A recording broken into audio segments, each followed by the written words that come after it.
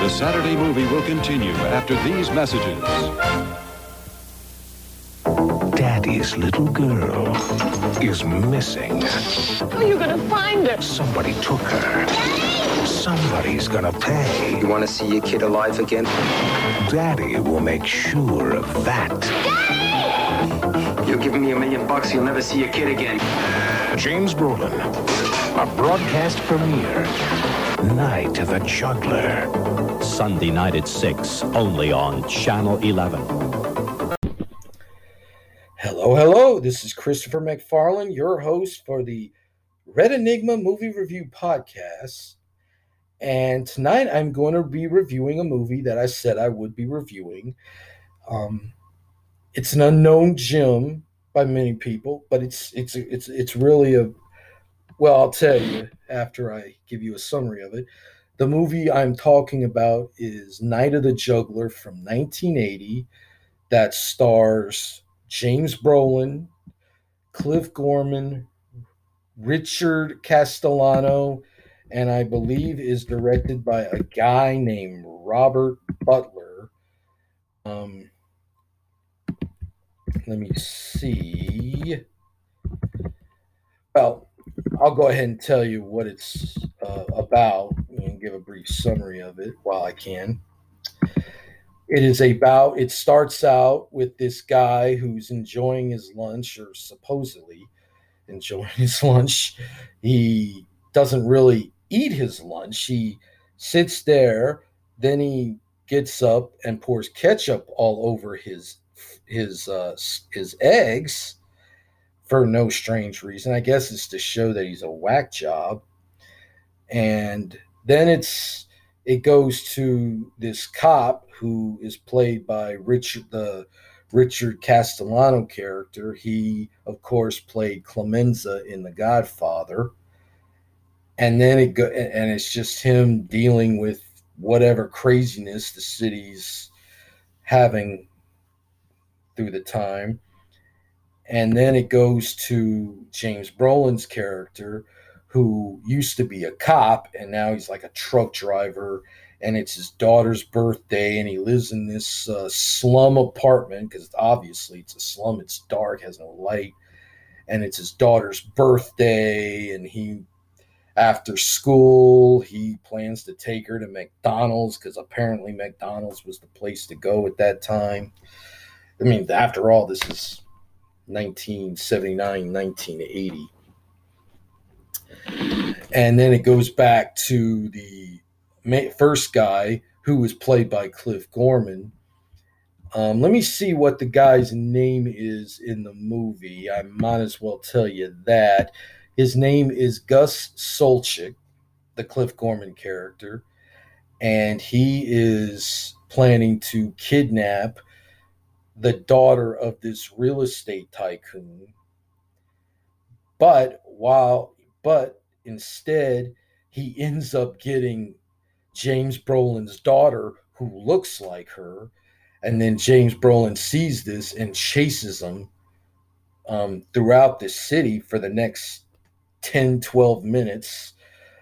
He gets into a cab with this Puerto Rican guy who is played by Mandy Patinkin, one of his early movies. Yeah, he's a Jewish guy playing a Puerto Rican. Well, this stuff happened all the time back in the in the 70s and 80s, which was cool. And while getting in the cab, while the cab's deciding to chase this guy, and then I guess the cab runs into somebody. I mean, there's this whole chase has all these car crashes and whatnot, and he goes around the city trying to stop the guy, but other cars get in the way or other things happen, and he ends up getting arrested, the James Brolin character, because while chasing the guy with his daughter, he ends up hopping subways and having to beat up cops that get in his way. They arrest him. The guy takes his daughter to where he lives, which is basically a slum area.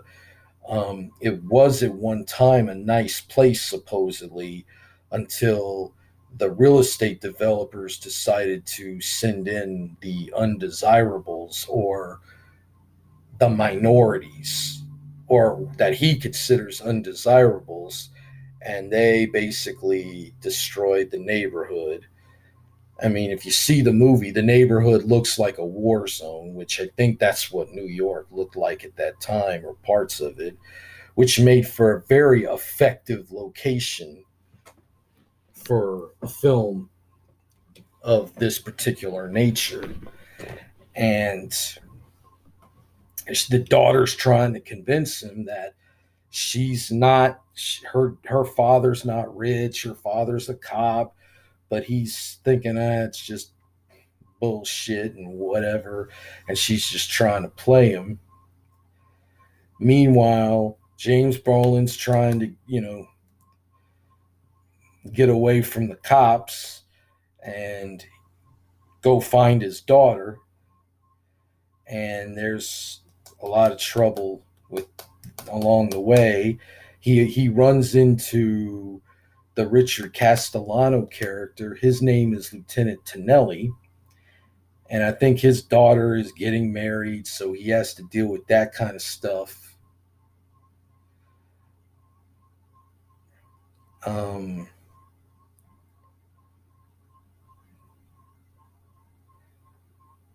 He was visiting the James. Well, he was going to see the Brolin character and having to write him up. Was going to have to take him in for all the shit that had been that James Brolin did along the way.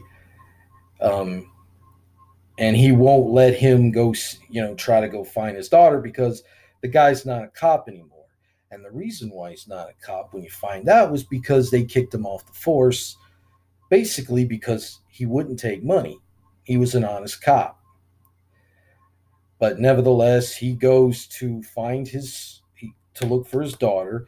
He goes throughout the city. He stops at a peep show. And the reason he stops at the peep show is he's looking for this girl that was working at the peep show. She was outside the place, and she picked up this necklace that the Gus guy dropped while being chased throughout the city. And he goes to find her, and at first I don't think she takes it very seriously. Then he goes in the booth to try to find her, to tell her, let her know, I'm serious. I really need your help. But of course, he gets thrown out of the place by the bouncers. While they rough him up, he roughs them up. They rough him up, and then the woman realizes he's serious, and then she shows him the necklace, and then tells him that this is what he dropped. He goes and gets it. And then he ends up at I think it was either a medallion, or it was I don't know what it was, but he ends up at some dog place where, the dog catchers are. And I think the Gus guy had one of his dogs boarded up, so he had to try to find out who this belongs to, who this dog belongs, there's whatever. He's trying to find the guy's name. He does find the guy's name, and this woman, played by Julie Carmen, decides to help him find his daughter. So they go into the neighborhood where the guy's at. Of course, as they get there, he's escaping with the daughter, and he's also has to deal with this Puerto Rican gang. And somehow though, he takes like a beer bottle, smashes the leader of the Puerto Rican gang's face with it, then gets away with the girl. And he's not only being chased by cops, he's being chased by a Puerto Rican gang in a rough part of town. And of course, the Gus guy gets away with James Brolin's daughter, and they're in the subway, and they're apparently going to this rock concert. They're not going to the concert. What they're going to do is they're going to get, I think, there's a tunnel, because there's a lot of tunnels in New York, and that's where they're supposed to get the money for the ransom. Now, I know I forgot to mention it, but I'm going to mention it now. He calls the real estate developer and tells him that he's got his kid, and he'll cut her up in pieces, and he also uses other expletives along the way. And that worries the guy, the real estate developer, even though it's not his daughter that the guy ended up kidnapping. They end up calling the cops, and then they wait for another call because he was going to call him back. And the guy tells him, I want this amount of money here and no tricks, or, blah, blah, blah, that old typical stuff. I got your fucking kid and I will kill her, or whatever kind of shit. And that's when the cop they call the Castellano character realizes that this guy really does have that this guy has James Brolin's daughter instead of the developer's daughter. By the way, the guy that plays the real estate developer is an old character actor that I've known for a long time. He's a friend of mine, great actor. His name is Marco St. John, and if you look up his IMDb, it's got a lot of credits. He was in Tightrope with Clint Eastwood. He was the murderer in that. He was in an In the Heat of the Night episode. He was in Friday the 13th, Part 5. He was in a lot of stuff, but we'll go on to that another time. Just go look up his IMDb. His name is Marco St. John. You won't regret it. So it's finally night. I mean, the movie doesn't become nighttime until like the last 15 minutes of the movie. It's interesting. It's called Night of the Juggler when most of the movie's shot in the day. Well, they all get to the location of the concert. The cops are there. The guy's there. He gets the money, but he doesn't have any intention of letting the girl go. In fact, I think he starts to have a thing for the girl. I mean, another thing is the girl's 15 years old. So, yeah. Well, James Brolin goes after him. He fights the guy in the tunnel. The daughter ends up getting away. She climbs out of the tunnel, climbs up to the ground, wherever. And, he thinks, the kidnapper thinks that she wants to stay with him and that she wants to go away with him. But obviously, she doesn't. She gets away. And then he tries to kill James Brolin. And then James Brolin ends up killing him. And then he climbs out of the tunnel. He sees his daughter. And at the end, his daughter says, I don't want to move with Mom to Connecticut. I want to stay here with you. And they embrace and like hug and whatnot. And then that's the end of the movie while the credits are rolling and the funk music that kind of sounds like Earth, Wind, and Fire is playing, which would be pretty appropriate for this movie. Well, I've described it the best way I possibly could at the moment, but I will say that it's definitely worth checking out, particularly if you are a fan of gritty New York films from the 70s into the early to mid 80s. Like if you're into a movie like Taxi Driver or Dog Day Afternoon or some cult movie like The Exterminator or Maniac or any of those, I would say Night of the Juggler would fall in kind of in between. It's not as explicit and sleazy as a movie like Maniac or The Exterminator, but it's pretty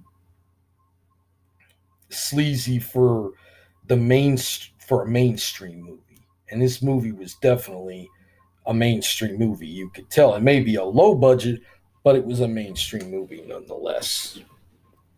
Anyhow, it's one of those movies that really captures New York City at that time. Just a crazy place, um, full of chaos, but a lot of culture and highly coolest. New York was badass at the time. I mean, you had porno movies, porno theaters. You had the Grindhouse movie theaters, um, strip clubs, whatever. And they really bring that out a lot in Night of the Juggler. Plus the scenes involving, like the chase scene involving him chasing the guy with who kidnapped his daughter is very well done. It does What I like about it is it doesn't have a score or soundtrack that is overshadowing and overbearing the scene. And I don't really like that in a lot of action movies and a lot of thrillers. When there's tense moments, you have this tense kind of music that, for me at least, tends to be overbearing and overshadow and somehow take me out of what's going on in the film. Maybe for some people it works, but for me, it just doesn't. And here, they don't have that, which is a good thing. In fact, I don't think the movie really has much of a score. In fact, I can't really recall it having any kind of score. It just has music that's like in the peep show place, and music you hear like in the subway. Sounds like kind of Spanish kind of music, kind of Latino kind of music. And then at the end, where they're playing the concert, which sounds kind of like funky Spanish music mixed with Earth, Wind, and Fire, and which would be appropriate for this movie since, Earth, Wind, and Fire was big at that time, and it would definitely fit this movie. And plus, you have plenty of character actors, which a lot of these movies filmed in New York, the A movies and the B grade ones had. Mandy Patinkin has one of his first roles in this. He's the Puerto Rican cab driver. You also have Dan Hedaya. He was in a lot of movies. He played Cher's father in Clueless. He was in Commando. He played the main villain in Commando. Blood Simple. He was the guy that wanted his wife and her lover killed in Blood Simple.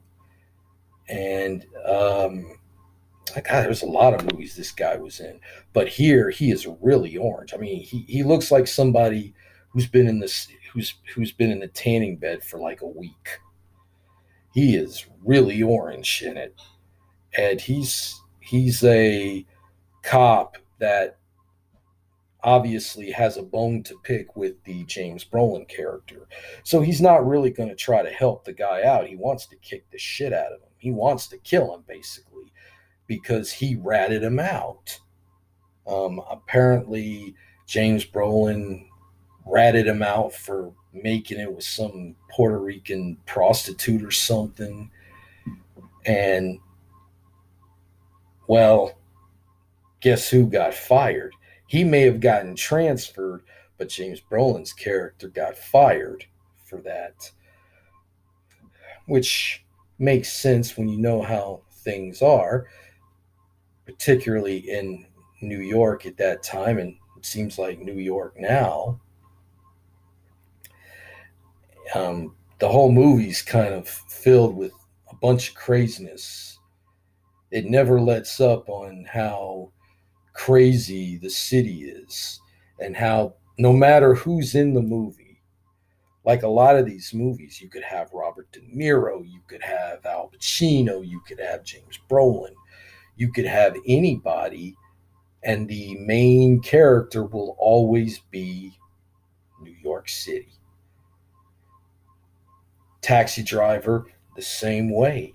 In fact, there are quite a few movies of that era that I really like and are some of my favorites that really show New York as more a dangerous, sometimes cesspool, but it's definitely it for me. It would have been definitely worth checking out back in that day. Like, as crazy and as much of a sleazy cesspool as New York was, it also looked very exciting, had a very rich mixture of cultures.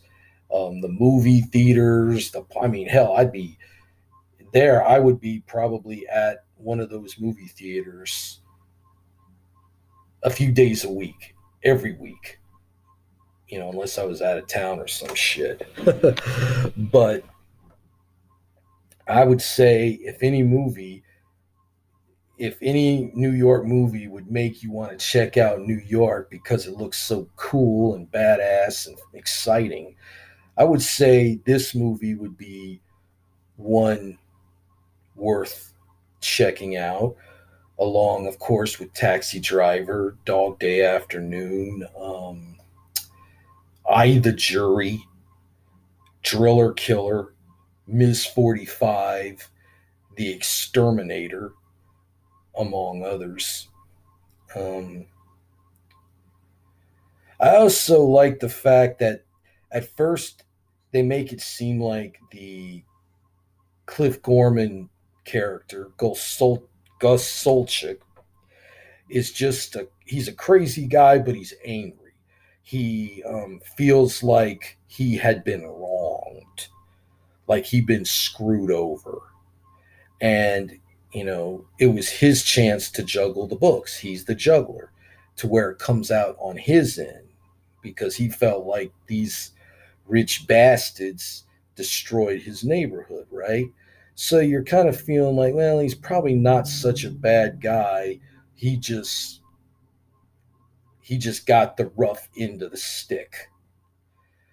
But then as the movie progresses and then he kisses the girl who's 15, and the way he looks at her, right there and then you realize this guy's a fucking creep. you know, at first he's misunderstood, but then you realize around that time, and maybe you realized it before, this guy's a freaking creep. And he is not misunderstood. And you don't really have any sympathy for the guy after that. I mean, the guy seemed kind of unhinged to begin with, so it could have been. He kind of reminds me of Travis Bickle at that time. Not that, now, obviously, Travis Bickle wasn't into underage girls, but somebody that might have been a victim of the city, as it were. And somehow the craziness and what went on around him somehow shaped his mindset. But the movie also, Taxi Driver I'm talking about, kind of shows things that maybe he was insane before. Maybe it had to do with him being a Vietnam vet. He might have been wacko even before then. They never really say, which is why I think Taxi Driver works as well as it does. And While this is no Taxi Driver, I don't feel that it inspires to be Taxi Driver. It's just a action exploitation film released by a major studio, Columbia Pictures, that was meant to entertain and fit in with the kind of grindhouse exploitation film that was big at the time. And I think it does it quite well because with the right people, it doesn't look too big, but you could still tell it's kind of mainstream. It's not quite as sleazy as an exterminator or a driller killer or an eye the jury, but it still works on the entertainment level. It's kind of in the middle. There, you got movies like Taxi Driver, and then on the other end, you have movies like Maniac that are basically blood and guts, slasher, sleaze, low budget stuff. And this movie, I would say, would fit in. Actually, a better example would be Dog Day Afternoon. In fact, there is a site that compares Dog Day Afternoon and Night of the Juggler, which I will mention in just a minute when I find it, because I only have a few more minutes because it only lets me talk for 30 minutes. So we'll try to get to that as soon as possible.